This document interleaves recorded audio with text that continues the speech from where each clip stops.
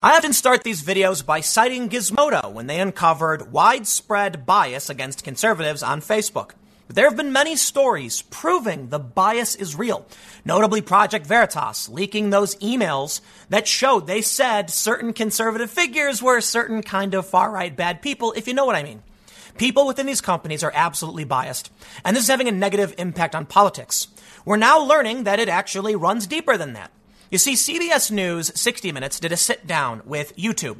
I believe the interview was woefully inadequate, but what they found, 300-plus Trump ads were taken down by Google and YouTube, mostly over the summer, for violating company policy. After everything we've heard from Veritas and from Gizmodo and even Recode, who said from Twitter's CEO Jack Dorsey, many of their conservative employees are scared to speak up. We heard something similar from conservative employees at Facebook. We know that there is an internal bias. Does it mean the whole company hates people? No, but it means their rules are likely misapplied or more heavily applied to people on the right. Sure enough, we find that Trump ads are being taken down, but what's more worrying is we don't know why. You see, even CBS acknowledges there's not much transparency in their transparency report. And while they're trying to claim there's no bias against conservatives, sure enough, we see this happening to Trump. So I decided to look into it. I looked up a few other political campaigns, and sure enough, Elizabeth Warren, Joe Biden, Pete Buttigieg, I didn't find any policy violations. There's probably some in there somewhere, but I very easily found the policy violations for Donald Trump's campaign and unsurprisingly, also Bernie Sanders. You might not be a fan of either Trump or Bernie, but I think we can all realize the populist individuals are facing a bias. I certainly think, based on what I found, the bias against Trump is more substantial. But we even heard recently that Barack Obama was secretly talking about speaking up against Bernie Sanders. I don't care what side of the aisle you're on. The bias from big tech is extremely dangerous. We don't know why these companies are restricting political ads. Now, again, I'll stress, most of the ads appear to be fine, but we don't know what their criteria is for taking this information down. To make matters worse, Google has been swayed before by fake news. So here's what I'll do. Let's take a look at the story from CBS. But I want to show you exactly why it's so dangerous these private companies are reacting to fake news and blocking politics. I think most of us can get it. We shouldn't have unaccountable corporations dictating what we can see and hear, but that's where we're going. I mean, I get it. We were there kind of in the past when we didn't have social media. We broke through certain barriers. Let's not regress. But there's another story here that's also alarming. Facebook removes 7 UK Tory party ads after BBC complaint. The BBC was upset that Brexit ads had content from the BBC. They called it inaccurate or misleading. So Facebook actually took it down. That to me is particularly worrisome. You know, there's a lot to go through here. It's not just about the ads being taken down, but we know that media is biased. We know that in this new world of Twitter saying no political ads and Facebook saying yes, any ads and Google taking down Trump, the left plans to slip vote swaying news into Facebook feeds. Now, it's just one political operative, but it exists. The fake news is going to sway these media companies using the guise of credibility, and then you are going to see your favorite politician removed. And let me remind you, to those who are conservative, you're probably saying, yeah, what else is new? We know this is happening. But there are many people on the left saying, oh, please, it's not true. Well, it's happening to Bernie Sanders. So maybe if you took the time to wake up and realize these establishment players, this fake news is not pro-Bernie. This is I believe this person worked for Obama. This is establishment players. These are people, this is Obama who said he would speak up to stop Bernie Sanders. If you are someone who finds yourself on the left or the right, you better recognize this problem is coming for you regardless. Many people on the left want to point the finger at Trump supporters and say, too bad, it's a private company. Well, it's hitting Bernie all the same. It's hitting Tulsi and it's hitting Andrew Yang. We can see how the bias works.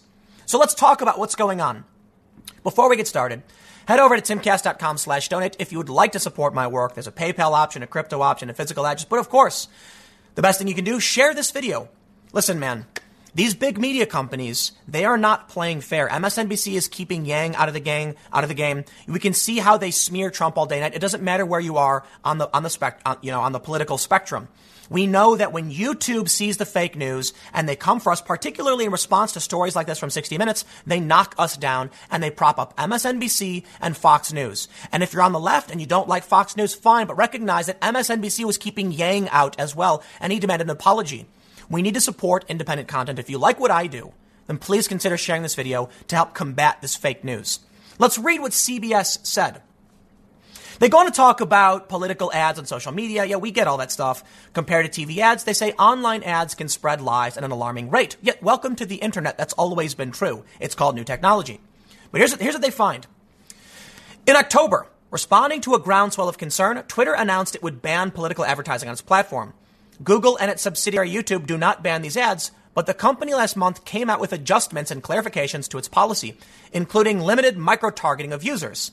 I can understand why that might make sense. Some people are concerned that if you get a specific ad that caters to you specifically and someone else gets a different ad, sounds like politicians are double dipping and don't have a cohesive plan. They're just manipulating you. But here's what they say.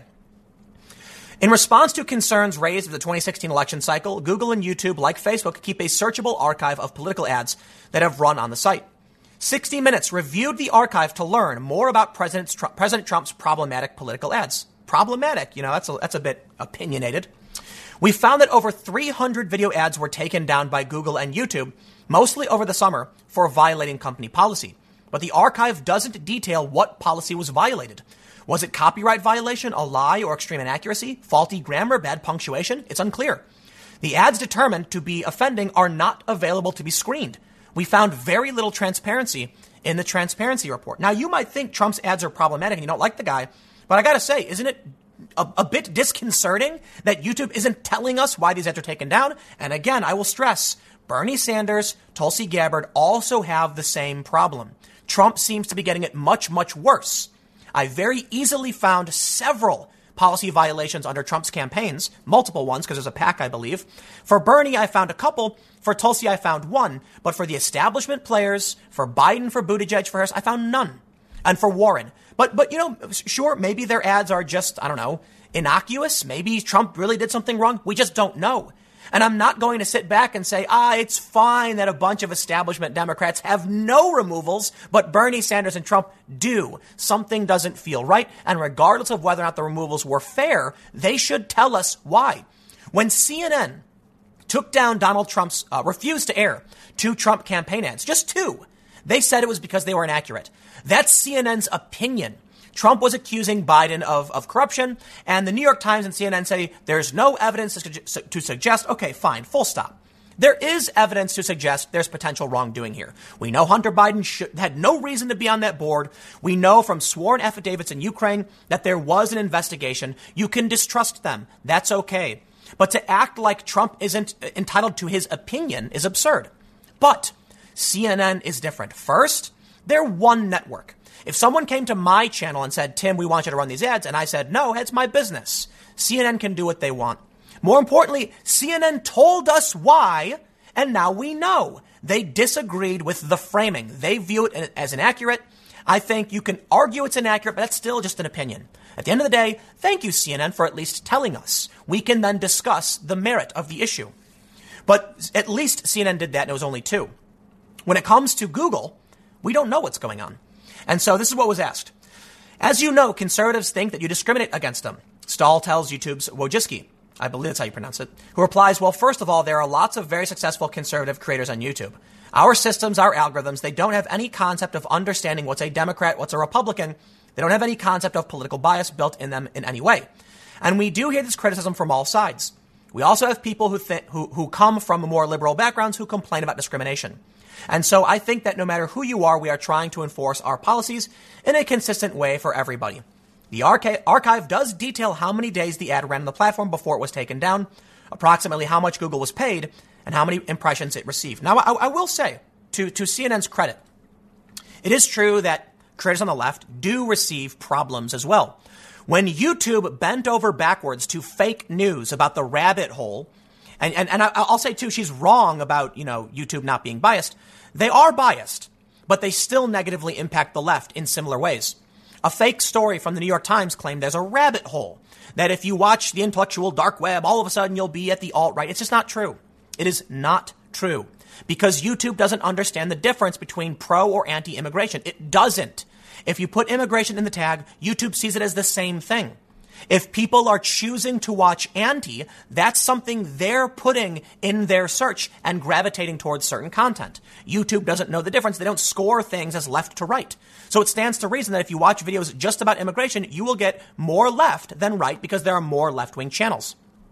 More importantly, in response to that fake news, channels like mine and David Pakman took major hits. YouTube knocked us down in support for mainstream news. So then here's the problem. First, CNN can reject Trump all they want, fine, but they're wrong about saying it's inaccurate. But what happens when that news actually results in political ads being removed because Facebook bends the knee? Facebook removed 7 UK Tory party ads after BBC complaint. I'll tell you what the ads basically were, as I understand them. Like most political ads, they take a snippet of a news bit where someone says something like corruption, and they put it in. In this instance, you had BBC journalists saying another delay to Brexit, another delay to Brexit. And apparently the Tory party was making a point about Brexit being pushed back. Not that the BBC was saying anything other than these things were happening. They were showing the news clips. The BBC complains, Facebook takes them down. Why? They claim it was misleading, but I thought Facebook doubled down, saying that they were going to allow these ads. Apparently not. So this is the problem. The BBC intervened to get a political ad removed. Come on, man. Look, I get it. There's going to be a lot of people who hate Brexit, who are Remainers, who are going to be cheering for this. But let me remind you. Let me show you some stuff. This is, I believe, what do we have here? This is Donald Trump, I think we have here. Yes. Here's Bernie Sanders. Bernie Sanders has 2 ads that were removed only last week, published on the 20th. Now, here's what you can see. The ads all tend to be the same. We can see in this section, there's 4 ads. 2 of them are the same ad, and 1 in the middle was removed for a violation. Why? Is it possible that ad is the same as the other 2? It's in between 2 identical ads. I want to know why that Bernie Sanders ad was taken down. It was taken down after 2 days while the others remained up. Even if it's YouTube arbitrarily just pulling something down and the video is identical, it stands to reason that YouTube takes things down. YouTube taking these things down is a negative impact on their campaigns because it restricts the views they can reach. We don't know why.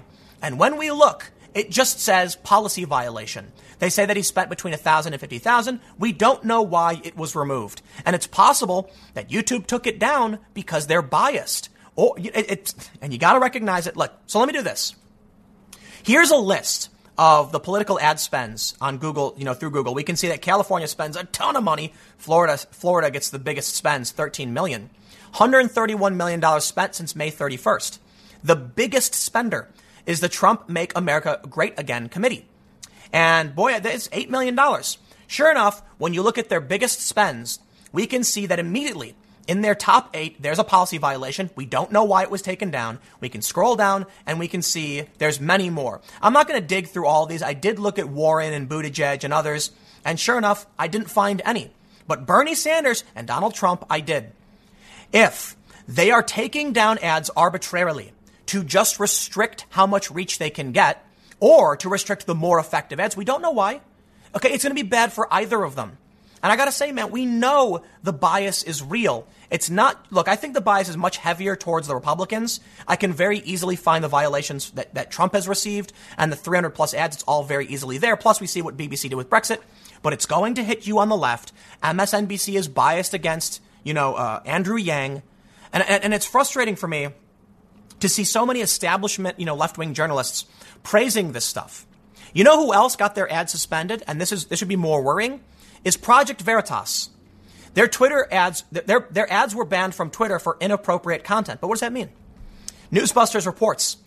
Project Veritas reported that its accounts on Twitter ads was suspended permanently for inappropriate content. In a video posted to Twitter, the organization's founder, James O'Keefe, explained how the censorship occurred.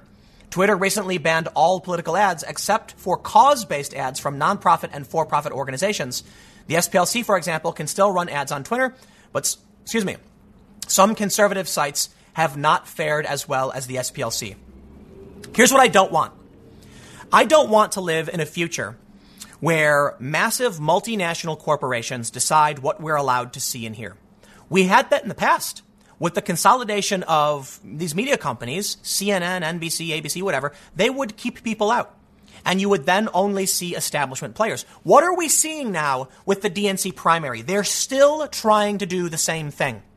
The DNC says these are the only acceptable media outlets and pollsters. So when people like Tulsi do well in the polls, they say no. But now I want to drive it home for you.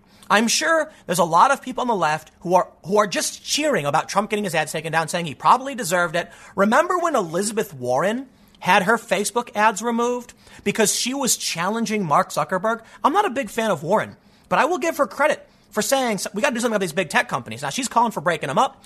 I don't know if it's the right thing to do. At least it's an idea. Andrew Yang is talking about different ideas, saying that might not work. But sure enough, Elizabeth Warren published ads criticizing Facebook, and Facebook took the ads down. Isn't that alarming? Let me ask you this. Do you want to live in a world where you can't criticize a major corporation? You can't do anything about it? Facebook is where people are sharing information. Twitter is where people are sharing information. And if you can't speak there, your voice is dramatically reduced. Now, I get it. In the past, we had to go to the local media. We had to go to the water cooler. And if we wanted to spread ideas, we have to go and talk to each other about it. But this kind of communication is being taken over by these tech platforms, by Twitter, by Google, by Facebook. And if they start banning speech they don't like, Elizabeth Warren will not be elected. Mark Zuckerberg has already come out. You know, there's already been a leak. I believe it was a leak audio where Zuckerberg's criticizing Elizabeth Warren. She's a threat to him. Do you think Zuckerberg is going to allow her to win and then break up Facebook? Absolutely not. And I'll tell you this. Mark Zuckerberg came out and he recently had a dinner, I believe, with Trump. The left is all freaking out about it.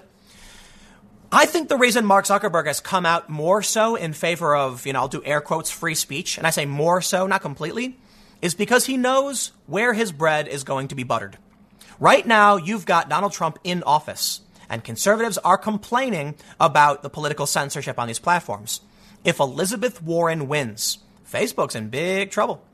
If Donald Trump wins, the conservatives will likely respect the private entity insofar as they allow free speech. So Mark Zuckerberg probably realized he's on the losing end of both arguments. The left wants to ban hate speech. What can he do? That's a step too far. I mean, he does, for the most part, ban hate speech, but they want more. Remove this person, remove that person. They'll never stop. So when he comes out and says we have limits, they say, fine, we will break up Facebook. In a panic, Mark Zuckerberg goes and meets up with some conservatives and Trump. And now he's saying, you know what? Maybe we should respect some of that the good old free expression. Even though Facebook has taken moves to censor conservatives, as we saw from the Gizmodo story, which I want to cite, we can now see Mark Zuckerberg knows who is going to butter his bread. And there's a lot of people who are pushing these ideas, about it's about stopping people from manipulating. You know what, man? Political ads have always been manipulations. And we've always respected the right of people to have hyperbolic speech. Thinking back, I saw a Twitter thread recently about the 90s where when a controversial issue would arise, they'd bring it on TV on purpose. Larry King would have tons of extremely offensive people on the show to talk about these ideas, to challenge them, to work them out. And sure enough, today, you can't do that. And as the media becomes more and more corrupt, these tech companies bend over backwards for fake news, and we are in serious trouble. Right now, the best line of defense we have against the establishment players keeping out anyone who the American people might want is an alternative and independent media. It's independent commentary. Channels like mine and even channels from more progressive creators. It's better that we have a large array of different kinds of political commentary, from libertarian to socialist to laissez-faire capitalist, anarcho-capitalist to conservative to moderate, etc. We have all of these voices, and we can share these ideas, and we can, it's the marketplace of ideas. They can succeed or fail based on their merits. But we now have a media that is trying to exploit the platforms themselves into censoring information. When they realized they couldn't shut down our ideas, they went straight to the platform. And what happens? Well, on the surface, you'll find a lot of people on the left cheering that Donald Trump's ads are being removed. But let me remind you, Yang is excluded from the media, Tulsi is, and Bernie Sanders as well. So there may be big disagreements politically between all of these different, bases. But I'll at least tell you, the only people cheering for this are the establishment Democrats, the people who want Biden to win, who for some reason, So let me show you something.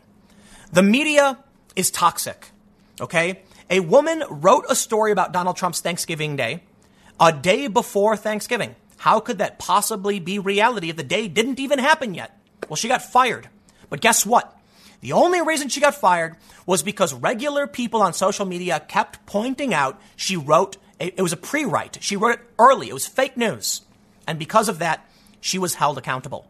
Do you think these companies like the fact that regular people know before they can publish that we can share information faster and better, and we were right and they were wrong? They want to claim that the internet is spreading fake news like wildfire. It's also spreading the truth like wildfire. And these media companies have put out fake news in the past, and now we're correcting them.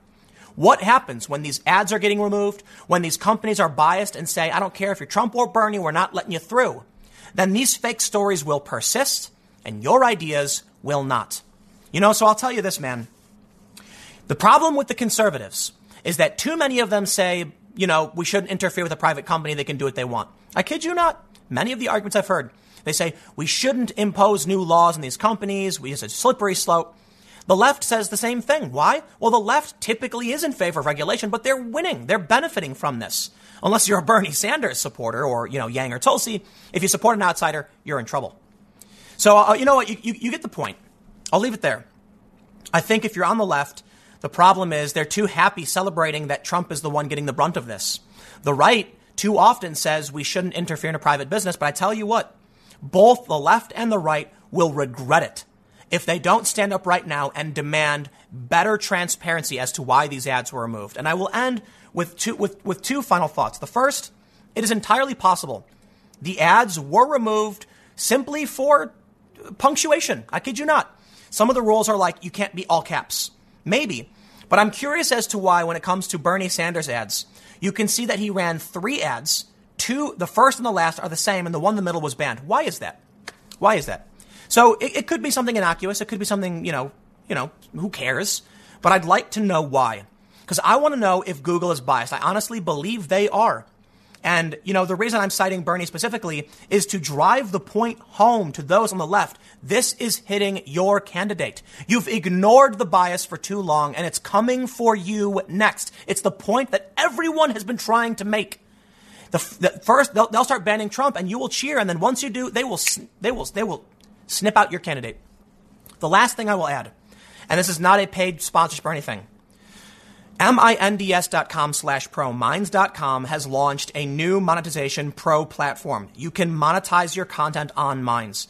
I know that Minds is not nearly as lucrative with as big an audience as YouTube, but listen, there's a YouTube union challenging what YouTube is doing. I don't think they'll win. What's going to win is competition. If more and more people sign up for Minds and upload videos to Minds and try to and make money through their monetization program, and yes, Minds monetization is actually on par with YouTube average. There's just not as many viewers, so you got to work really hard. But listen, if we start diversifying and supporting other platforms that have a monetization program, and I don't think there's anything else, like Minds.com literally is paying like YouTube does. They're competing directly with their partner program. Then YouTube will be forced to accept these changes and stop the bias. But I'll leave it there. Stick around. Next segment's coming up at 6 p.m. at youtube.com/TimCastNews. Thanks for hanging out. I will see you all there. In order for there to be an actual impeachment inquiry, we need reason to believe that Donald Trump was attempting to pressure, quid pro quo, bribe, extort, whatever, Ukraine. And what they're saying, the Democrats, is that this was intended to help Trump in 2020. Now, the first problem I have with this is Joe Biden is just nobody thinks he's all there. And as if Donald Trump actually needed help to beat Biden is absurd. And that's the premise so far. Well, Democrats have asked no questions in any of these hearings about whether or not Trump was concerned about losing to Joe Biden. But ignore all of that. The inquiry shouldn't happen in the first place because the president of Ukraine said, I don't know what you're talking about. There was no quid pro quo. You'd think if the president of Ukraine said nothing happened, they'd be like, well, we don't even have probable cause to think there is something here. Now, here we have an update here. Ukraine's President Zelensky renews his denial of a quid pro quo with Donald Trump over military aid and insists he does not understand at all the accusations made in impeachment proceedings. I suppose, The Democrats can argue Zelensky's lying to earn favor with Trump, and there's another kind of quid pro quo, but that's a bit too conspiratorial for my tastes. Listen, man, if the phone call was released and Trump said, hey, do us a favor, there was no investigation, no announcement, nothing like that happened. The president of Ukraine has now said on several occasions, there was no pressure. I don't know what you're talking about. What are they pursuing? Who was pressured by this? One of the weirdest things to me, I had a conversation with Sam Seder, who's a podcaster, YouTuber on the left. And he said it was extortion, what Trump did to Ukraine. And the state of mind of the victim is irrelevant in the crime. Because I said, listen, if Ukraine didn't know that the aid was being held up in exchange for these investigations, how could you extort somebody who has no idea anything's happening? In order to extort someone, you have to say, if you don't do this, I will do this. Or if you want X, you must do Y. If you don't tell them that, they can't do anything to benefit you. How can that be extortion or bribery or anything? It doesn't work. And I'll tell you this too. We all know it. Or maybe you don't, but the reason the Democrats started calling it bribery and extortion is because it polled better in focus groups. I kid you not. So here we are. The Democrats try to claim that Donald Trump is harming our relationship with Ukraine and all that stuff. Listen, man, I say it almost every time. I don't care if you like the guy or not. Seriously, you want to talk about who's harming our relationship with Ukraine? It's the Democrats. They're making Ukraine look really, really bad. Or as Zelensky said, he added, he did not want to give an impression that we are beggars in Ukraine. Everything the Democrats are doing in defiance to what the president of Ukraine says is undermining their government. Now, don't take it from me. I don't know about the internal politics of Ukraine. I'll tell you this. I was there on the ground for the Euromaidan stuff, got to interview a lot of people, so I probably know a little bit more than the average person. I'm not an expert on Ukrainian affairs, but I'll tell you this. How do you think it must look to the rest of the world that Ukraine is being played up like a lapdog to U.S. interests? The Democrats want to frame it like this poor and disheveled little Ukraine couldn't do anything in the face of Donald Trump. The power disparity was just too great, Vindman says, and that's proof. I kid you not. In the testimony, Vindman said that even though the president didn't explicitly say you must do X for Y, the power disparity was so vast, it was implied. So here you have a guy on TV in the United States telling the world, Ukraine, I'm not going to swear, I was going to swear, Ukraine are beggars. I was going to use a different B word, saying America's little B word, if you know what I mean. That's what he's saying, that Ukraine will bend over backwards, say, whatever you say, America, we'll do anything you want. And now you've got the president saying, I really don't understand what's happening. We never talked this way. So what, is the president of Ukraine a liar? You got to pick one, man. Do you want to make Ukraine look pathetic and weak to the rest of the world, that their president is beholden to American interests? I get there's a power disparity. I get that the U.S. has a lot of money and Ukraine wants that aid and all that stuff. I understand that. But I also recognize them as a sovereign nation that probably, if they had to, would say no. And guess what? They never did anything that the Democrats alleged Trump wanted. It just didn't happen. So if I had to take someone's word for it, we have another story. Let me read instead of ranting so I can give you the context. Daily Mail reports Ukraine's president today renewed his denial of a quid pro quo with Donald Trump over military aid, despite a growing case against the U.S. president in impeachment proceedings in Washington. Growing case? Oh, please.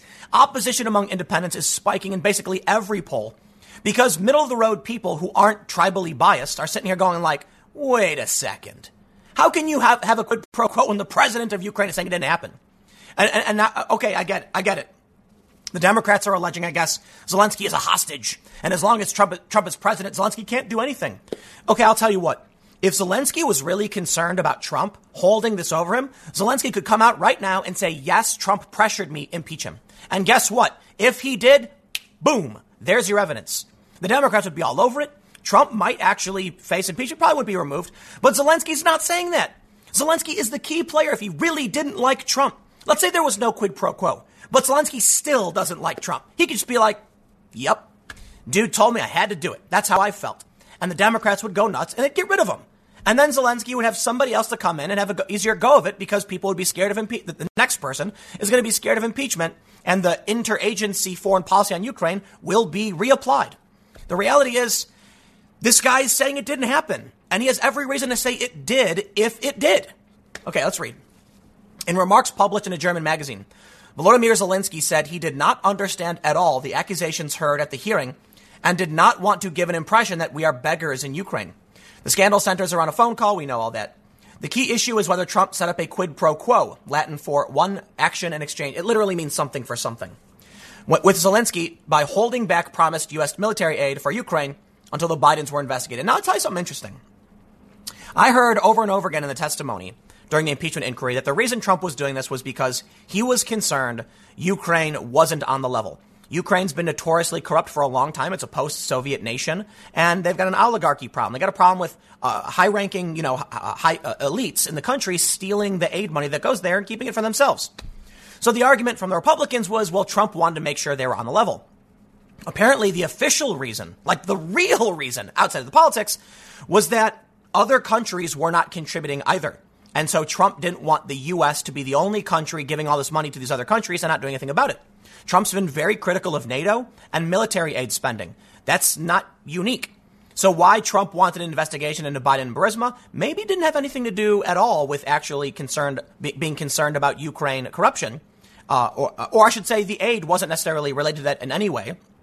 It should be Trump was concerned about what was going on. Here, I'll tell you what I think. I think Trump is upset because of the Russiagate nonsense, 3 years of fake news, attacking his character, accusing him of being a foreign agent. Think about how crazy that is.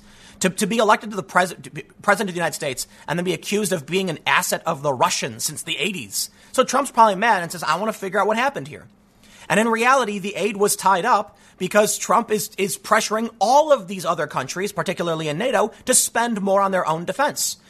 That seems to make sense to me. And the issue of corruption in Ukraine, in my opinion, was due to Trump saying these guys are corrupt and I'm mad they did this. Look into it. I don't see these as being related at all at this point.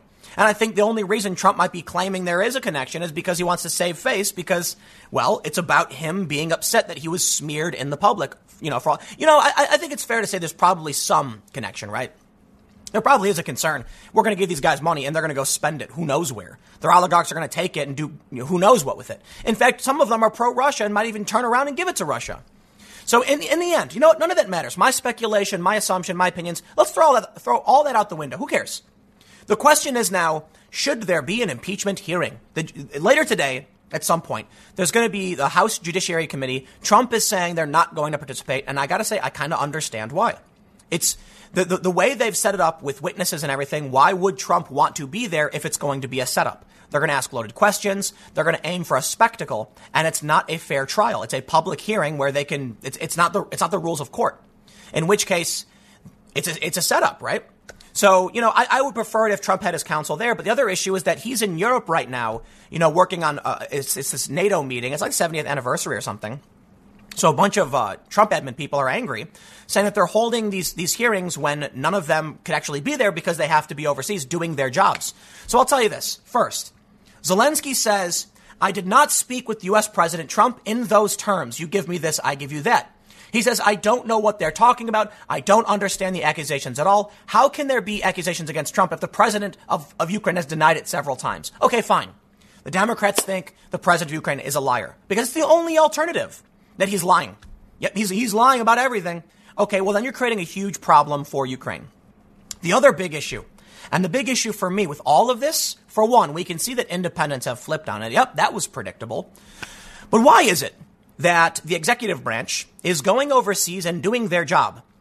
Why is it that when I turn on Fox News, okay, what do I hear about? I sometimes hear about impeachment, for sure, of course. Everybody talks about it. I have an Instagram video. Follow me on Instagram if you haven't already. It's Instagram.com/TimCast because I posted this video. I did another one, a follow-up. I was in my room and I turn on Fox News. And what is it? Iranian protests, Hong Kong protests. I'm like, wow, those are really big things happening in this world. And then I turn on CNN, impeachment. And I was like, yep, I did it like 15 times throughout the past week or so. And it's always the same. The other day, we got a big old winter storm slamming the Northeast. All these flights are delayed. You know what? I know weather might be not the biggest story to a lot of people, but let's be real. In America, it is a holiday season. People are traveling and they need to know about what's happening to their flights. Is it the most important information in the world? Honestly, no. I think Hong Kong and China and the sanctions and all this stuff, much more important. But I can understand that if your goal is to provide information to people based on what they need most, maybe on the holidays you do a travel delay story because people need to know if when they go to the airport, if they're going to be delayed. Well, sure enough, and this is a hilarious paradox, irony. Fox News was talking about the delays, the cancellations, and the weather. Because it's a serious storm. People have died in this storm. And I'm like, well, I'm not, for me, I don't care because I'm not traveling, but I can understand why they would do that. Flip to CNN, orange man bad, impeachment. And you know why this is ironic or a bit paradoxical? Because CNN is on in all of these airports. You'd think if somebody was sitting in the airport watching the news, they would like to know what's going on with the storm. You're sitting there, you got a flight back from, Omaha, Nebraska to Boston or whatever, and you're like, man, what's happening? I don't know. Is the storm clearing up in the Northeast? How are we going to get there in time? And then you turn on the TV, you look to the news they're playing in the airport, and it's CNN, and they're like, the orange man is bad. But how bad is the orange man? I bring this up because, for one, the media is trash. But what I'm trying to get to is there's clearly an obsession on one side of the aisle, be it in the press or in politics, where that's the only thing they're focused on. And meanwhile, everybody else is doing their thing. Donald Trump and his team, whether you like him or hate him, don't care. They're working, okay?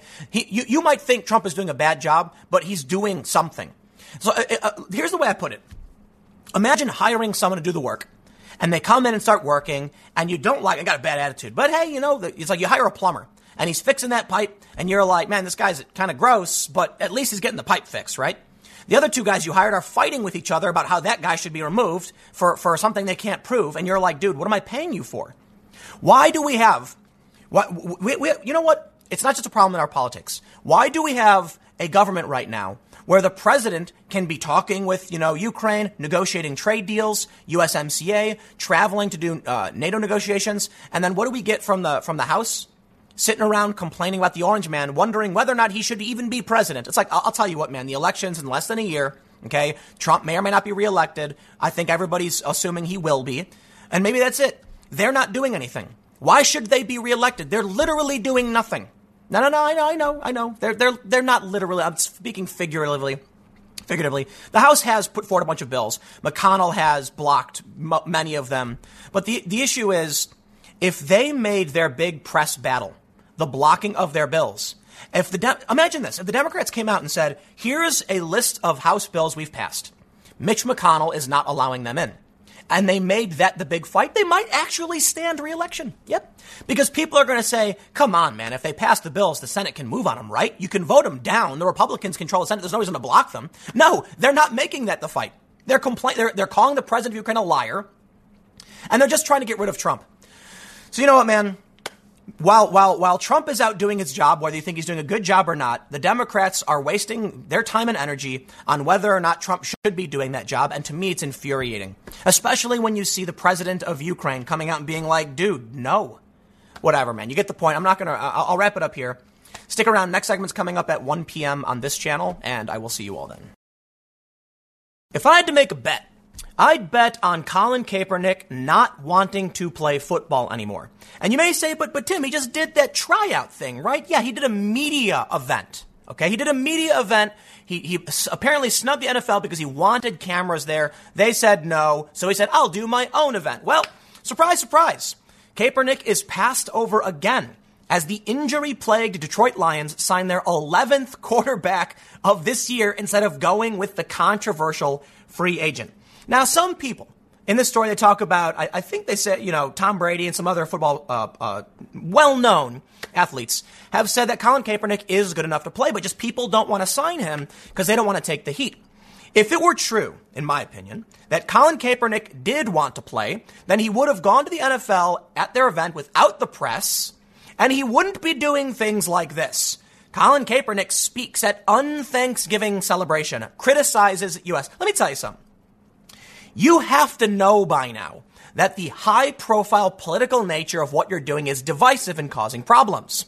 You have to realize that these companies sell football games and merchandise, and what you're doing hurts sales and hurts their business. Why would you hire someone who yells at your customers? Could you imagine that? Could you imagine going to Starbucks and you walk up and someone goes, you're getting decaf? Don't you understand the problem of the process? It's like, I don't care, dude. I'm here to buy coffee, right?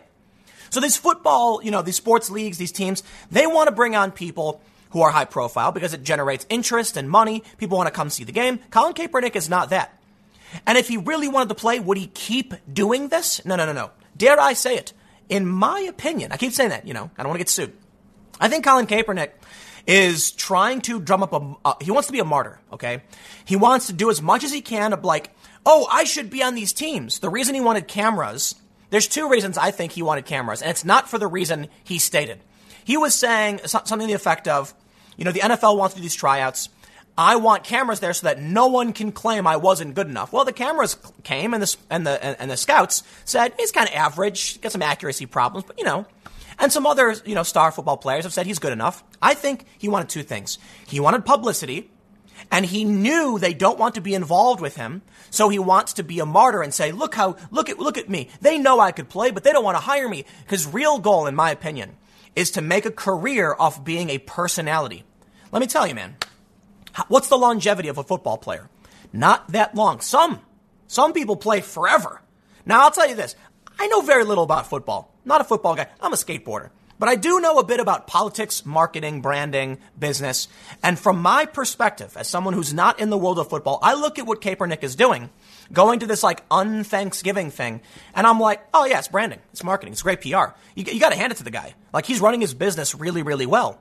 He's not that great of a football player. He's not going to go down in history as one of the greatest. He can go down in history based off of his oppression and his martyrdom. And that's why he's fully embraced this. I think he stumbled into this. I think he did the kneeling at the national anthem thing just because he was seeing all this media. And then it caused some problems. But I think he realized, hey, man, this is a path towards, a real future outside of football. Because how many football players leave the sport and stay wealthy? I can't say because I don't know a whole lot. But I do know there's a lot of athletes who, after their prime, not good enough, fizzle out. They end up going broke. They lose all their money, and then everything comes crashing down.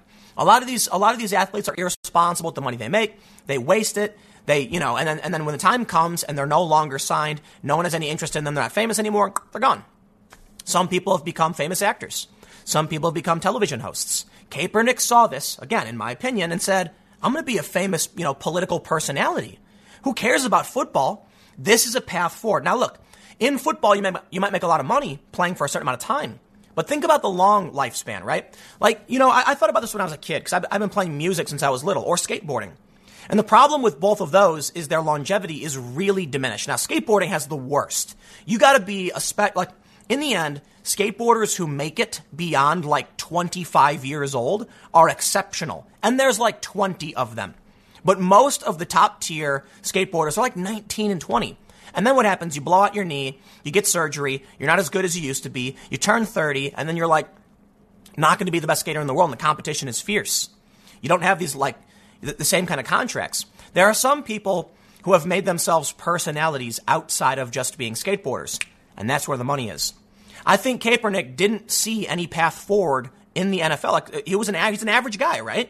It's he's good. He's good at football. He's one of the best for the NFL, for the average person. But in the NFL, it's he's average.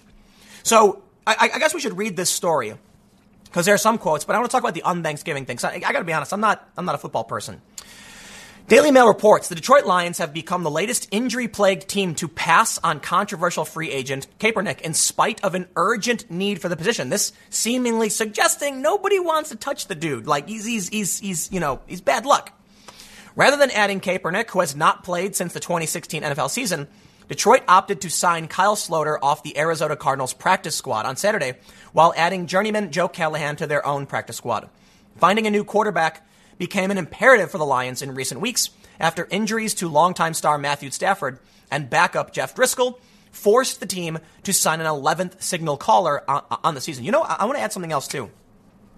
It's not just about his politics and sales. It's also about, is he a team player? I got to say, based off what he's done so far, he's doing these promo deals based off his politics. I don't think so. I think he's in it for himself. Now, I get it, man. Athletes make a lot of money, so to an extent, they have their own careers and brands to worry about. I think this is a guy who's not thinking about the well-being of the team. He's thinking about, what am I going to get? So here's what I want to show you something, because I go over his stats to talk about whether or not he should actually be playing compared to these other people. Let me read some other things, though. Senator Chris Hurdle said, "You might not like Kaepernick, but it's impossible to say he doesn't belong in the league when David Blau is the starting for the Lions on Thanksgiving Day," tweeted Michigan State Senator Curtis Hurdle, a Democrat from Detroit. Yeah, we get it. He's a Democrat, though.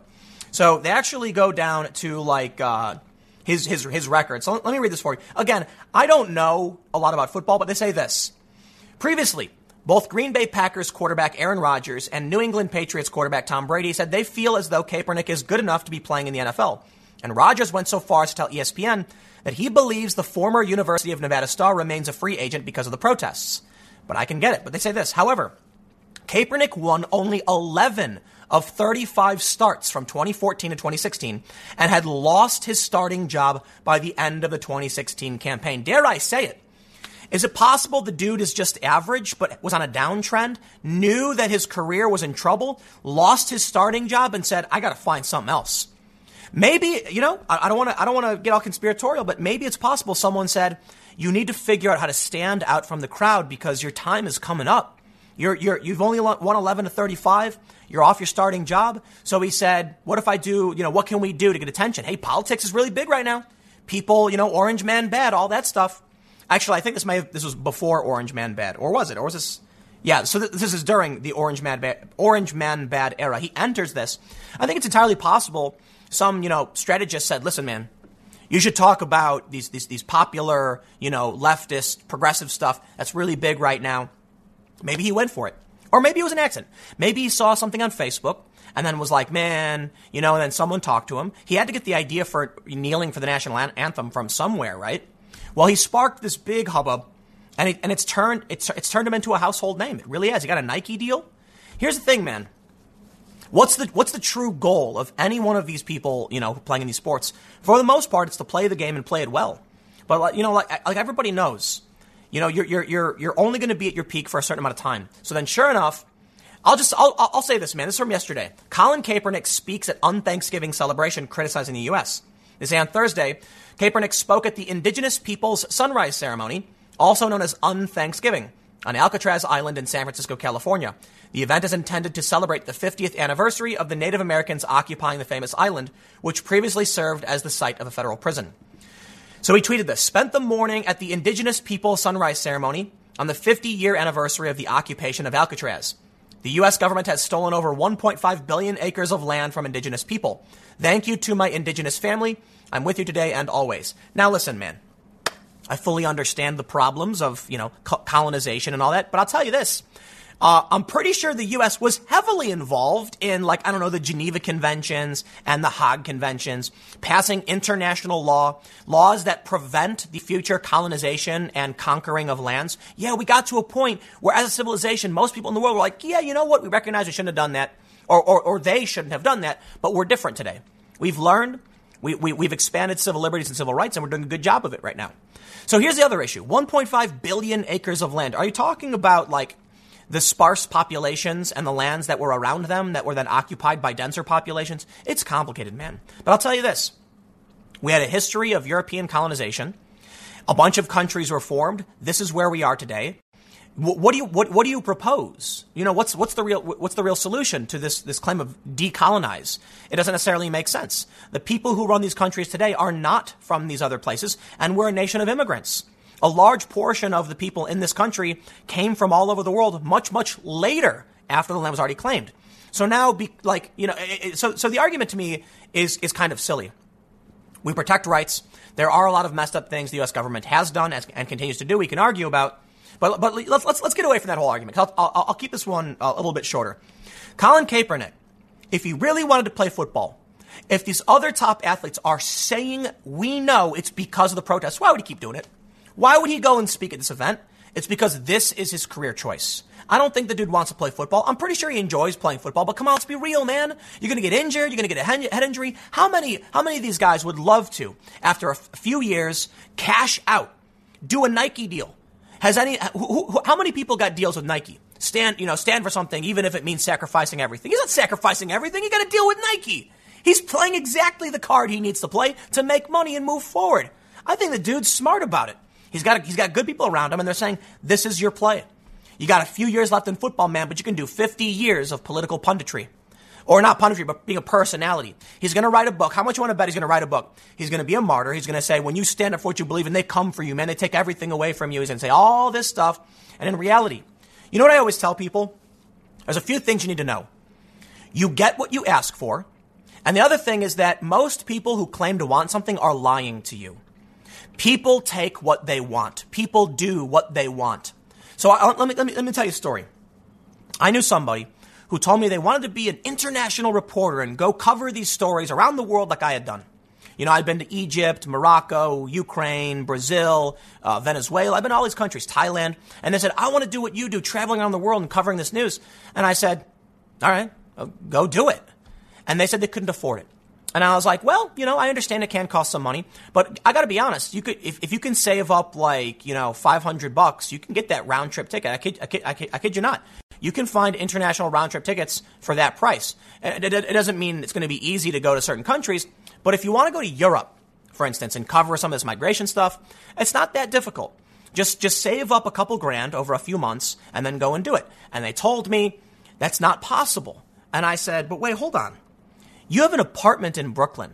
It's like $1,500 a month. It's like some ridiculous number. And they were like, well, I like my apartment in Brooklyn. I'm like, okay, then you are buying exactly what you truly want. Yes, I want to give up my apartment. I want this and that. Well, sorry, the world doesn't work that way. Okay. I was sleeping on couches when I was working for Vice, saving my money. I always have, because I take what I want, or I should say I work towards exactly what I want. And that's what people do. Colin Kaepernick is not working towards getting in the NFL. He's not cooperating with them. He's not negotiating. He's setting up his own special media event to show his throws, and he's not that good. He's clearly one of the best football players in the world, right? Okay, that's a fair point. But relative to the actual NFL, he's about average with some accuracy issues. That's what they've reported. So you take a look at what he's doing, and I will tell you this: it's not just him; it's everybody.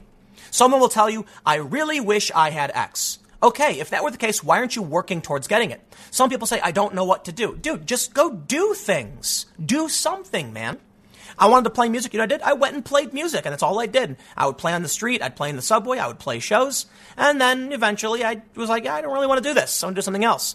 I worked for nonprofits because I wanted to be focused on some kind of I wanted to affect change in a direct way, and then I realized they're just businesses. So, you know, one day I just said, I'm going to go do a thing. I went to Occupy Wall Street. I did what I was passionate about. I followed what I wanted, and that's where I am today. But I can tell you this, man, I know so many people who will lie to your face and to themselves and say, man, it would be great to be a rock star. If that were the case, you would sacrifice, you would give up anything to reach that goal, and they won't do it. They won't. If this guy wanted to play football, he would stop the politics because he knows it's bad for business and it's hurting everything. But the reality is, it's the inverse. He's pretending to want to play football because it's good for business and it's getting him what he really wants: to speak at these protest events, to sell his brand as a martyr who was kicked out of football for daring to stand for something. But you get the point. I won't repeat it. I'll leave it there.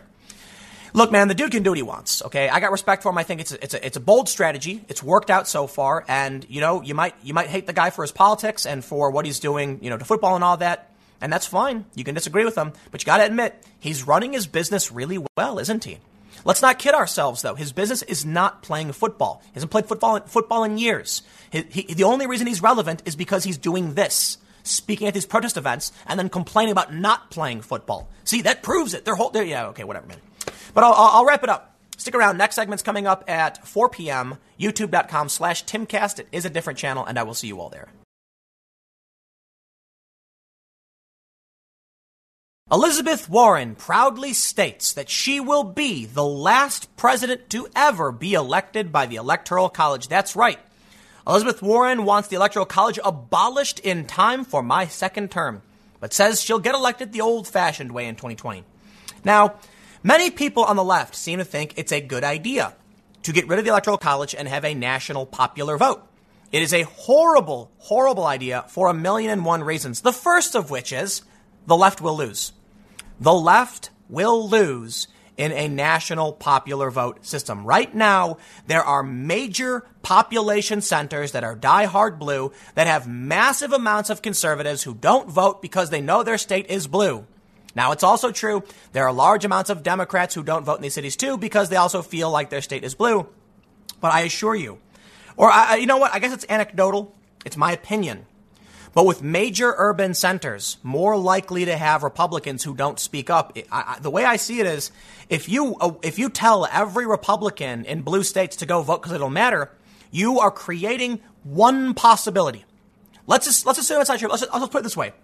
California will always be blue. California will not be red. We know that. It is not changing anytime soon. So why would the left ever create the possibility that this state could be red? That does not make sense. And imagine California votes 60 some odd % Democrat, and then the state electors go, we appreciate 60+% of our state wants to vote for the Democratic president.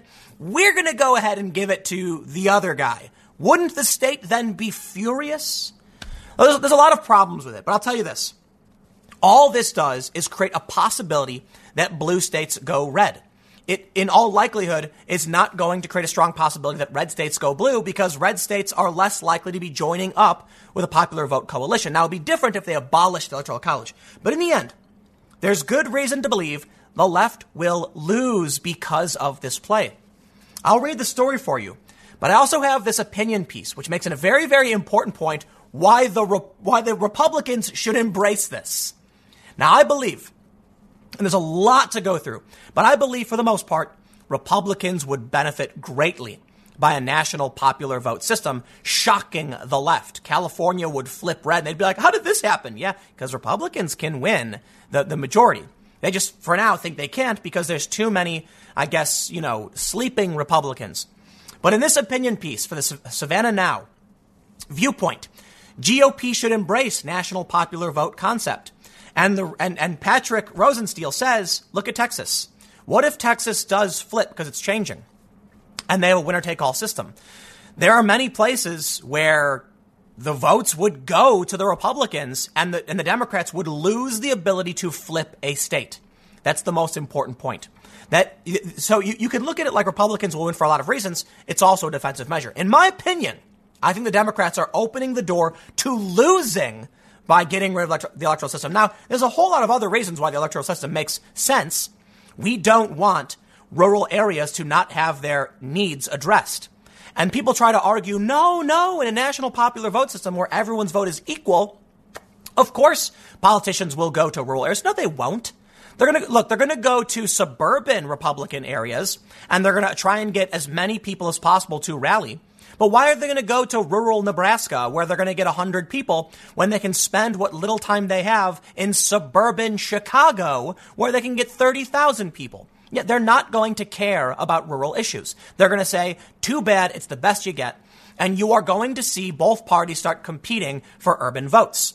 Now, the left will say, hey, that's a great thing. Force the Republicans to move to the left. Oh, you think it's a great thing up until the smaller states feel dejected and it pushes us towards a civil conflict or just general, look, you'll get a president who will be pandering to the nation and you'll have Congress, which will be furious. And this will cause serious problems because you think Congress is bad today.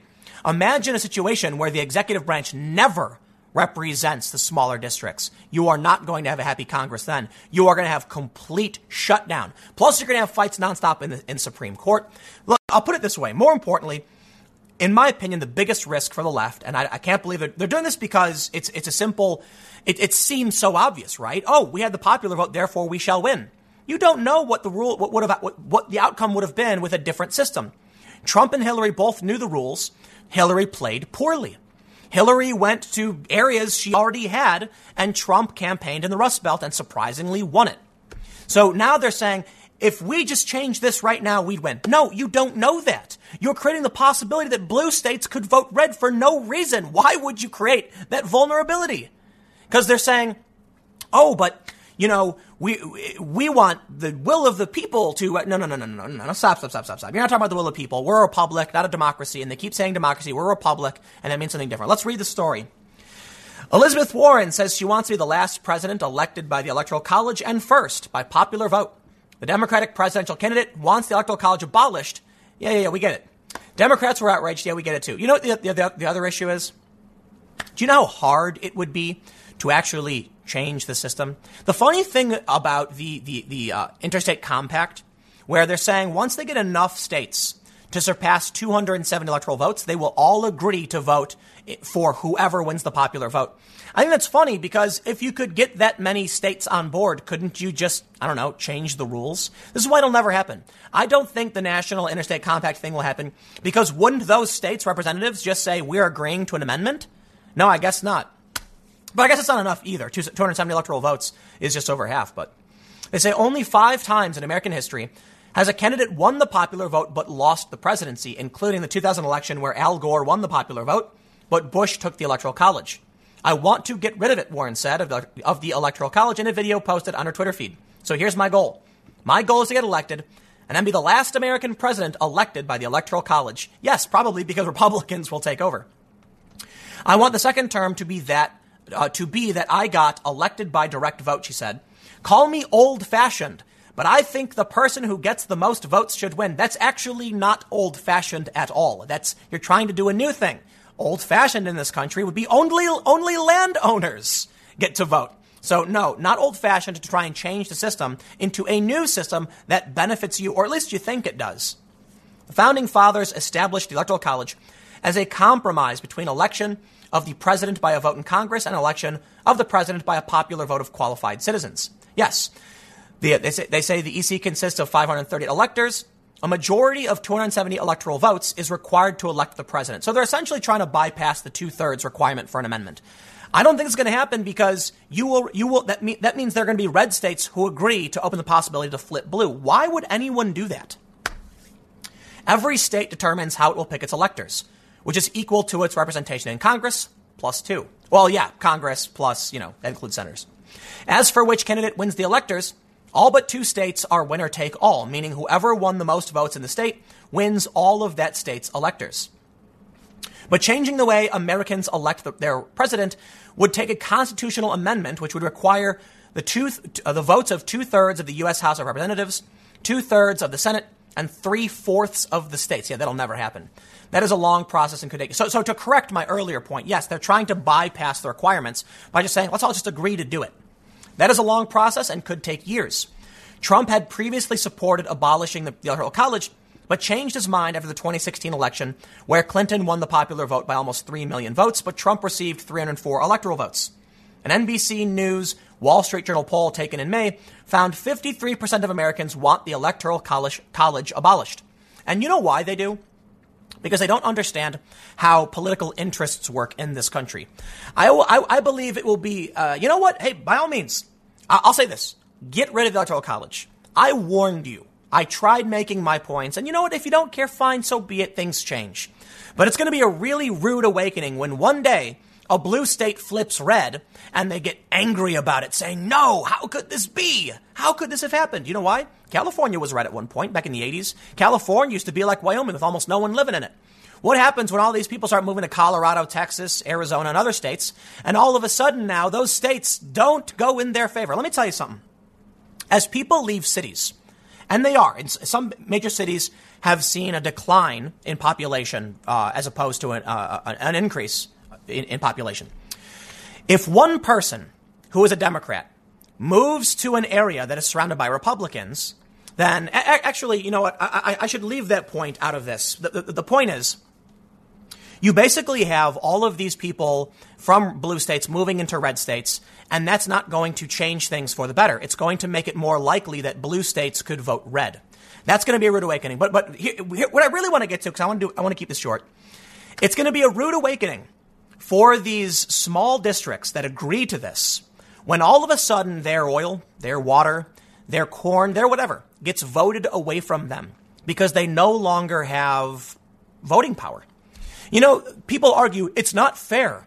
Rural areas should not have more, value to their vote than urban areas, and urban interests shouldn't outpace rural interests, right? So what happens when you have 13 million people in one metro? They are going to collectively vote for more than any individual district. Because here's the thing. In, say, we'll do Illinois. You've got Chicago with with the most dense population, and they're going to outvote, Cook County will outvote DuPage County. Probably. There's more people there. And then you have all of these smaller counties with different interests from each other, and Cook County having the biggest population, and they're going to outvote all of the other individual interests, basically. The problem is that you will see a revolt from all of these other districts, and it will fracture our politics worse than you can realize. The Electoral College makes sense. Anyway, whatever. Elizabeth Warren wants to do it. I'll just put it this way. Here you got a guy saying the GOP should absolutely embrace this because it will protect you from red states flipping blue. Okay, there you go. I think it'll be really interesting, though, because there's a lot of reasons to believe that there are more Republicans who don't vote in blue states than Democrats who don't vote in red states. Red states have smaller populations than blue states, which means there are a lot of hidden Republicans which will likely wake up if they think their vote will now count.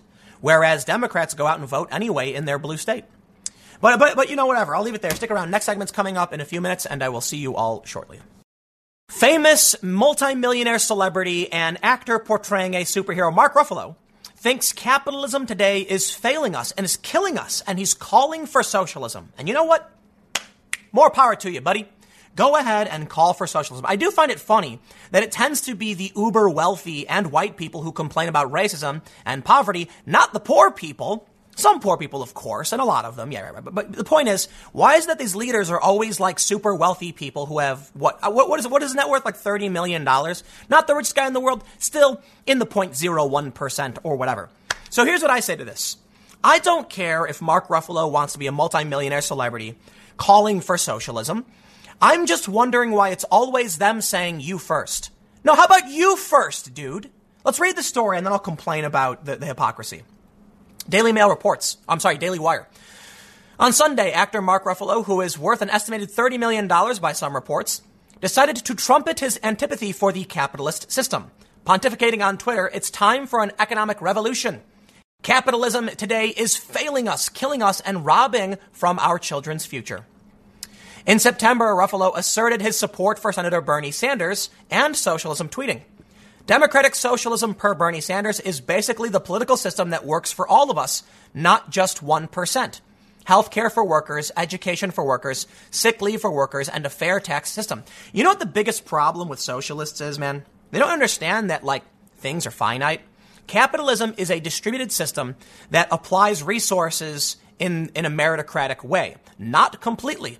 Capitalism is not perfect. There are a lot of problems. So we enact regulations on that capitalism to make sure things don't get out of hand. The problem with socialism is that it's a command economy that thinks everybody can have everything, and they can't. Okay? There is not an infinite amount of insulin. That's one of the big things they always talk about. Why are insulin prices going up? It's a good question. Okay? There is price checking. It's bad. We should pass laws about these things and say certain things we should regulate. But I tell you what, in your magical system of everyone getting healthcare, there's not literally infinite insulin, which means some people would have literally no access. And today, it's the exact same. If you're too poor to afford insulin, you're in trouble. In a socialist system, it will be quite arbitrary. So what ends up happening is in socialist systems where you have a political command economy, those who have more favor towards the political party get access, which means cronyism and corruption. Why would we want that? We have a good system now. The solution isn't to burn it all down. It's to slightly change things through laws to make sure we can prioritize things better. But the sad reality is there will never be infinite medical treatments. Quite literally, everybody who is diabetic cannot get access to that medicine. Now, I know maybe diabetes is a bad example. The point I'm trying to make is if we invent a cure for a disease today and there is only one of it, how can you guarantee that healthcare to everybody? I'm sorry. There's just not a solution to every single problem. We cannot create a utopia. But people like Mark Ruffalo seem to think it's possible to have infinite. How do you get education for workers? It's a good question, right?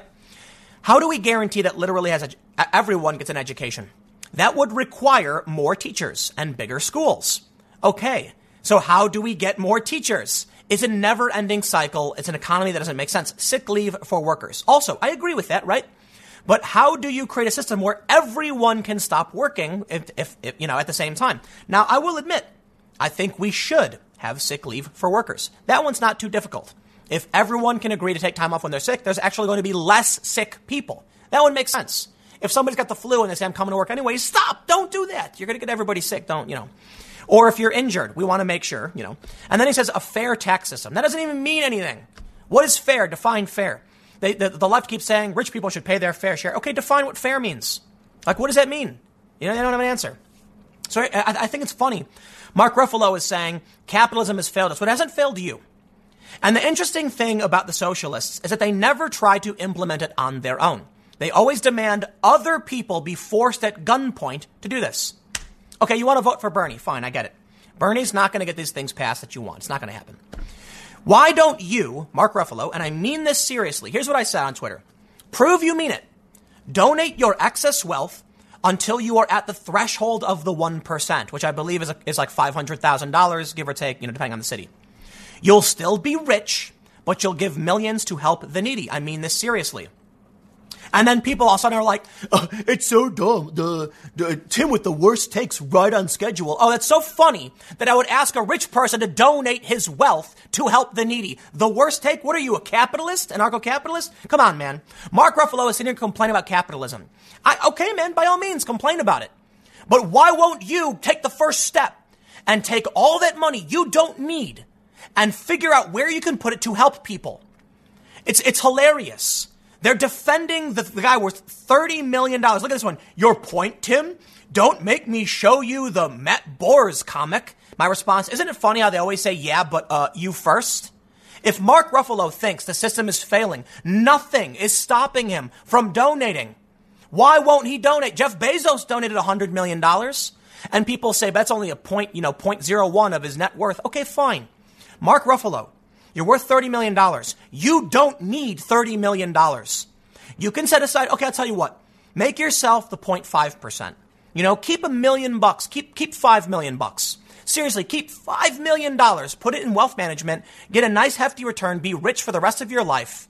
And give the rest to charities and organizations that advocate for what you want. And I'll tell you this. Give the money to Bernie Sanders so that he can campaign for your... Oh, he won't even do that. You see, this is the problem with all of these people. The worst take. Don't make me show the Matt Boers comic. Duh. Listen, man, if you really believe in this and you have $30 million, you can put 5 in wealth management, be rich for the rest of your life, and give $25 million towards politicians who will advocate for what you're saying.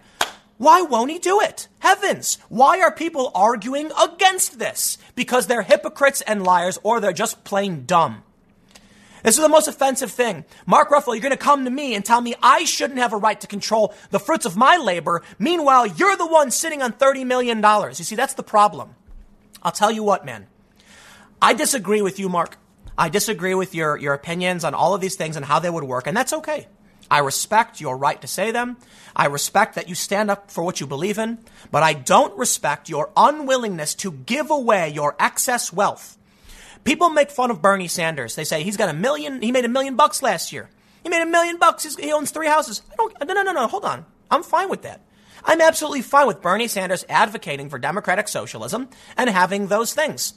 Because Bernie is still not a billionaire. He is still not the cream of the crop, top of the top, but he's rich. Bernie has done well for himself. And within a democratic socialist system, that's still kind of possible. What we're talking about is how much is too much. I would prefer it if Bernie didn't have extra houses. I don't think he needs that. But Bernie has $1 million, and he probably spent some of that. He's probably campaigning with some of it. So he's rich. Sure. Mark Ruffalo is substantially wealthier, 30 times wealthier. Okay? Mark Ruffalo can get rid of $25 million and give it to Bernie and other socialist organizations, but he won't do it. He just wants everyone else to do it. It's so weird, isn't it? I don't believe, look, Mark, I don't think you're serious. I think you're a liar, and I think you're saying this because it makes you feel good. But the truth is, no one needs $30 million. They don't. No one, well, I guess technically if you have like a rare genetic disease that can't be cured and you want to invest $25 million into curing that, sure, I guess that kind of makes sense. And then that cure can be used for other people. Hey, that works, right? For the most part, though, I do believe there's a certain point where enough is enough. For me, I don't think anybody should be restricted from earning. I'm certainly respect that you've made, 30 million net worth or whatever, Mark. And if that's not true, look, man, you can get rid of all of your money and bring yourself all the way down to a couple $100,000 and still be substantially wealthier. But the more important issue here is, Mark, you could give away every penny, every extra property, every vacation property, investment property, give it all away. Because you're a famous movie star, man. You can easily go on a book tour, and you will never know what it's like to scrape grime off the back of a deep fryer at McDonald's. You will never have to do that. There is nothing that will happen to Mark Ruffalo. Okay, there are some things, I guess, like he gets kidnapped by pirates and they put him in the back of a deep fryer. Fine. But I'm saying, in all likelihood, Mark Ruffalo will always be rich because he's famous. That's how it is. Even if he gave away every red cent, he will still be able to make six figures at minimum, doing very little. Now, I don't think acting is the easiest job in the world, but it's certainly relative to the amount of money they make. So Mark Ruffalo could reduce his salary or could demand at these big movies, because I don't think Mark Ruffalo is getting paid, what Robert Downey Jr. is getting paid, but he's certainly a very, very, very wealthy individual. You could give away 90% of your income and still be in the 1%. So why won't you do it? And why are people telling me I'm wrong for asking rich people who want socialism to put their money where their mouth is? How is this a worse take? He has no pizza experience, never been in the pizza category. I don't even know what you're trying to say there. Why can't Mark Ruffalo just be the 1%? I don't get it. And if you think just insulting me for asking to do it, seriously saying just be the 1%, well then you've failed, because you've convinced no one to get on board with what Mark Ruffalo is saying. I will be damned if I'm going to have Mark Ruffalo come to me and tell me to give up my money when he's the rich guy sitting in the ivory tower. No. You first, Mark Ruffalo. All of these rich, wealthy progressives should be the first to put up their money towards advocating socialism before I would ever consider doing it, because you're liars and you're hypocrites, and all you want is, like Michael Bloomberg said, we should tax the poor because they spend money on stupid things. Okay, I get it. I'm done. I got another segment coming up in a few minutes. Stick around. I will see you all shortly. I've got some really bad news for feminists and for women in general. This is an article from 2017 called The Ambition Collision. And it talks about how millennial women are burned out, dejected, bored, want to move to the countryside, start a garden, raise a family. And it talks about how they were told their whole lives to strive for their careers, only to find that by the time they reached 30, there was nothing there. They then go on to make the grand presumption about why that is. And they say it's because men still control everything. No, I think that's a cop-out. I mean, the reality right now is the military-industrial complex is run by women. That's true. Look it up. The big Raytheon, Boeing, etc., Northrop Grumman, they're the CEOs. I guess the women at the top, the people at the top are women. So certainly women have reached positions of great power. Why is it that this article would write? It's written by women, by a woman, mind you. Why would they write that so many women are finding nothing? Perhaps men and women want different things. Maybe it's fair to say that women shouldn't be chasing after a career working 80-hour weeks like men do. Or maybe that's not true either. Maybe it's true that women will never reach the pinnacle of career because men will always be there. And that's where things get kind of bad for women. See, here's a study. And these are older articles, mind you. This is from The Conversation. A study of 1.6 million grades shows little gender difference in math and science. And this is from last year. However, they do find the grades line up with the greater male variability hypothesis, which states, I'll give it to you in layman terms. Men are more likely to be stupid, but more likely to be smarter than women. And as we can see here, for those that are listening, I'll just describe it. It's two bell curves overlapping. We have female grades versus male grades. And lo and behold, this is very similar to IQ that we've seen. That there tends to be substantially more women of average intelligence, but there are more male morons and more male geniuses. This creates a particular problem for women. Yes, you can become successful in your career, but don't be surprised if the best of the best are the ones who end up running Fortune 500 companies. Don't be surprised when they will tend to be men and women won't ever reach those positions, or tend not to. Let's read the story, and I'll come back to this, but I'll give you the general, idea here. I've explained this before as it pertains to sports, but let's do it as it pertains to intelligence. Here we can see that in STEM, The variability hypothesis kind of overlaps exactly with the grades, with the results of tests. Let's say, when you look to the right, you have the geniuses. And there we can see that there are more male geniuses than female. But it looks like by only around maybe 20 or so %. Okay, as we get higher and higher towards the end of the curve, it looks like it basically evens out. But I'll tell you this. If you have 100 people, 50 men and 50 women, and 20% of the geniuses you are more likely to have 20% more male geniuses than female. Let's say there's only 10 jobs available.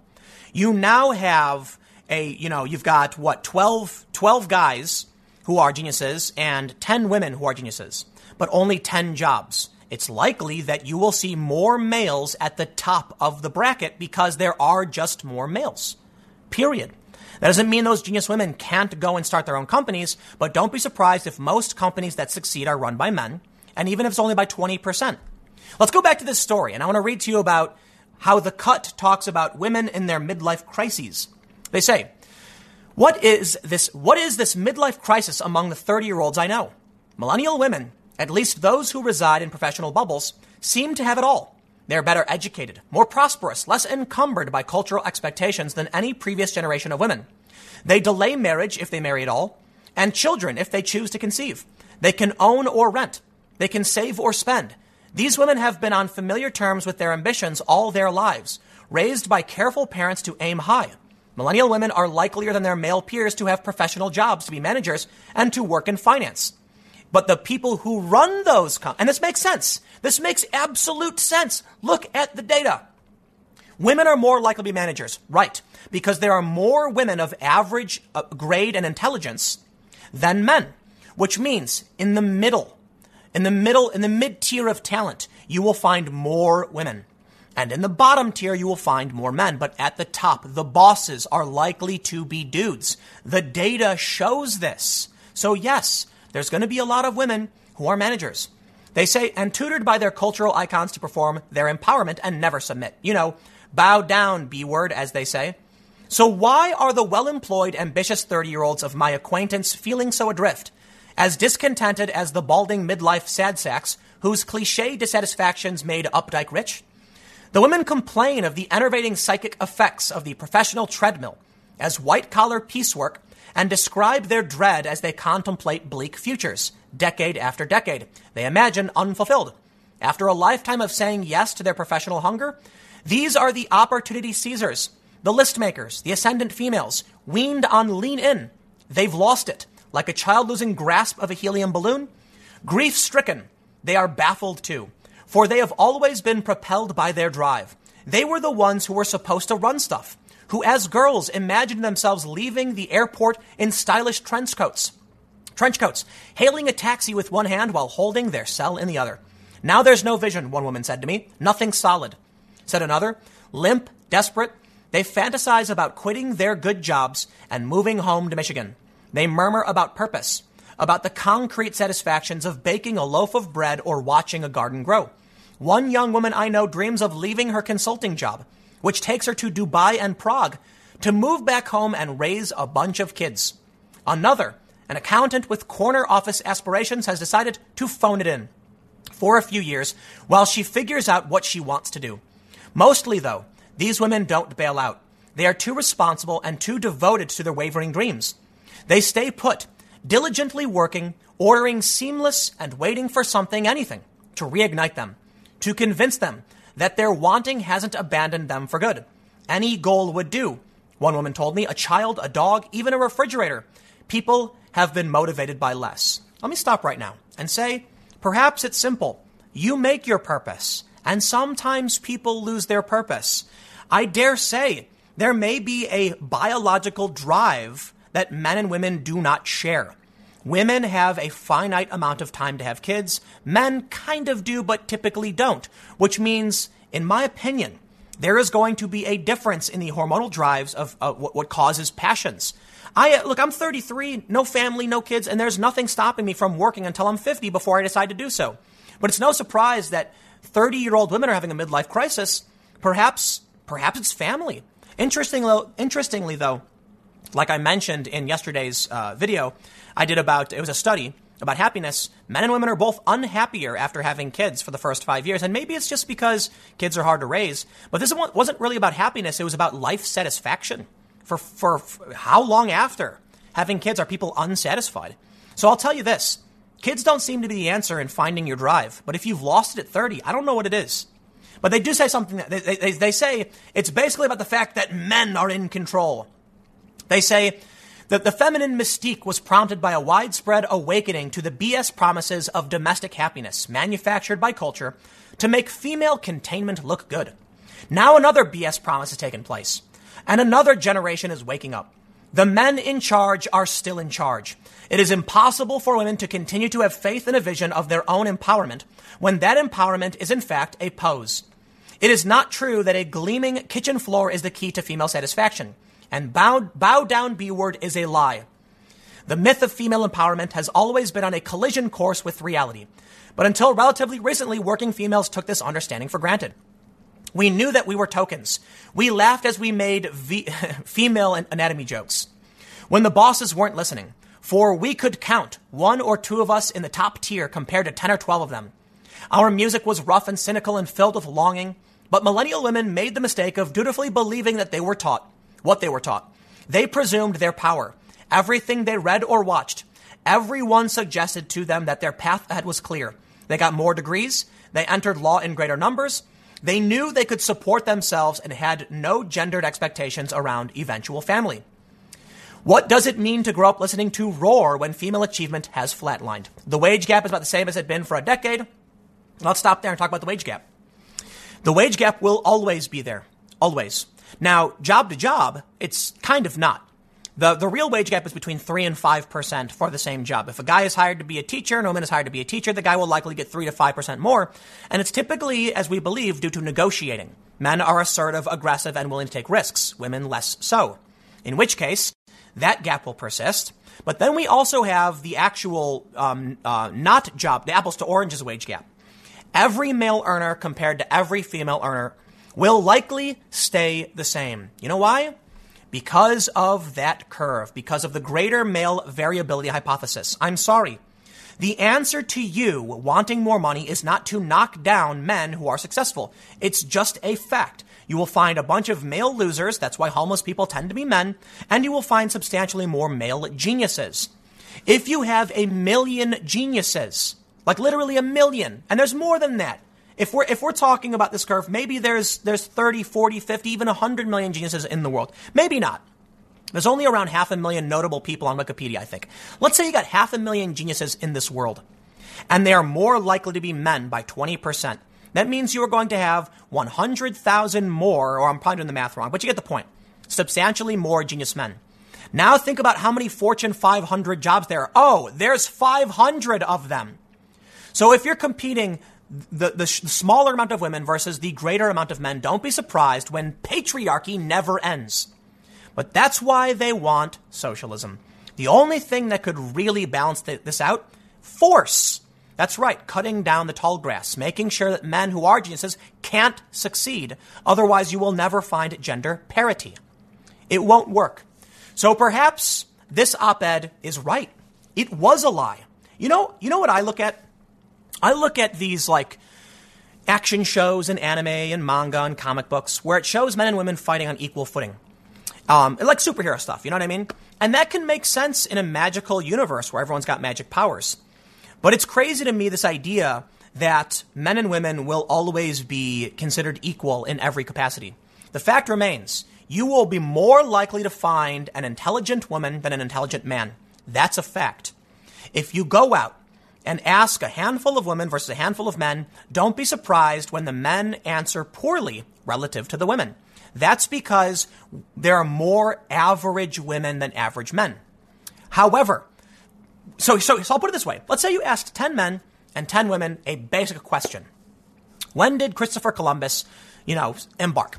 I know it's a trivia question, but the point is, that genius, those couple of genius guys will tell you the right answer. But so will most of the women, because it's a simple question, or it's a general question. And then there will be more guys who get it wrong, because there are more stupid guys. You see, the point I'm making is, when it comes to basic talent, you will find that there are more women and men there are more women than men who can solve basic problems. They will then think, hey, we're doing all these managerial jobs. However, leadership roles are fewer and far between. The people who are more likely to break the barrier into the top tier of intellect, genius, ability, talent, physical ability are going to be dudes. And so these women who think they're entering a world where they will compete on equal footing, if you are the best, smartest, most talented female in the world, you're competing with 10 guys, or maybe 2, whatever the proportion might be. The fact is, genius males are going to compete with every other genius and fight and claw their way to the top. And women are facing a bunch of guys, and there are more of them. Guys don't have that same competition amongst each other. So there it is.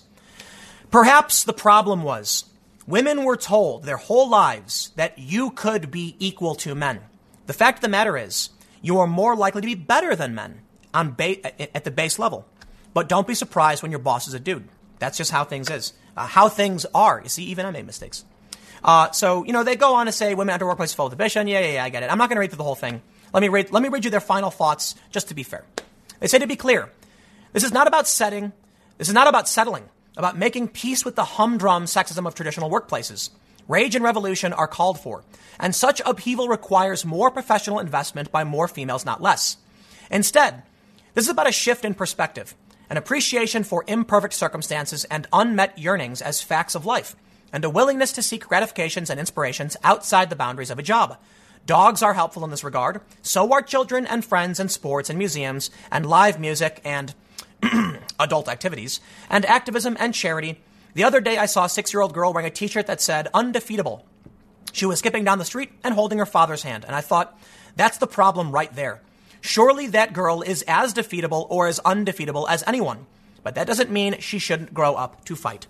Well, in the end, I think the problem is we keep telling everybody that you are equal. There is no difference. It's a social construct. It's just not true. Why? Look, men are aggressive. They're more aggressive, and it's likely due to the hormones in their bodies. That's basically what science tells us. Women don't have that. But we keep telling women to be like men. We don't tell men to be like women. We certainly encourage people to be themselves. But right now, what is the predominant message in society? We tell women, you can be the CEO and lead that company. And that's great. They can. And they can fight for that. And if they have the talent and the ability and the drive, they will make it there. But are we seeing an equal message to tell men, you don't have to be? You can raise kids and stay at home? We don't. There is certainly a message there sometimes, but the predominant message is telling women to be more masculine in the traditional roles. You can argue traditional gender roles don't make sense. That's fine. The point is, the traditional gender role for a male is running the company while the woman raises the kids. We are more likely to see women encouraged to take the masculine role than we are to see men to take the feminine role. And there you go. Men can't have kids, by the way. So guys are probably going to do what they can to create something, in their work and their passions. But maybe the ambition collision, Lisa Miller, this article is from a couple years ago, mind you. Maybe the reality is women would be happier finding meaning in other places, like she says at the end. Go do sports, go to museums, go to art, have kids, get a dog. Instead, everyone keeps telling women they have to be the CEOs, but you're competing with substantially more men. So the reality is, it doesn't matter if you're a man or a woman. It matters if you're a CEO. Just because there are more male CEOs doesn't mean there's a problem. It means those are the people who wanted and could do it. They want 50-50 CEOs, men and women. It doesn't make sense. Perhaps the women who became CEOs are those who wanted to and had the ability to do it. And it just so happens there will more likely be more men who do it. There's nothing wrong with that. They want the equality of outcome, but that doesn't mean anything. Are you happy with your life? And if you're not, stop listening to other people and find out what makes you happy. Thanks for hanging out. I will see you all tomorrow at 10 a.m.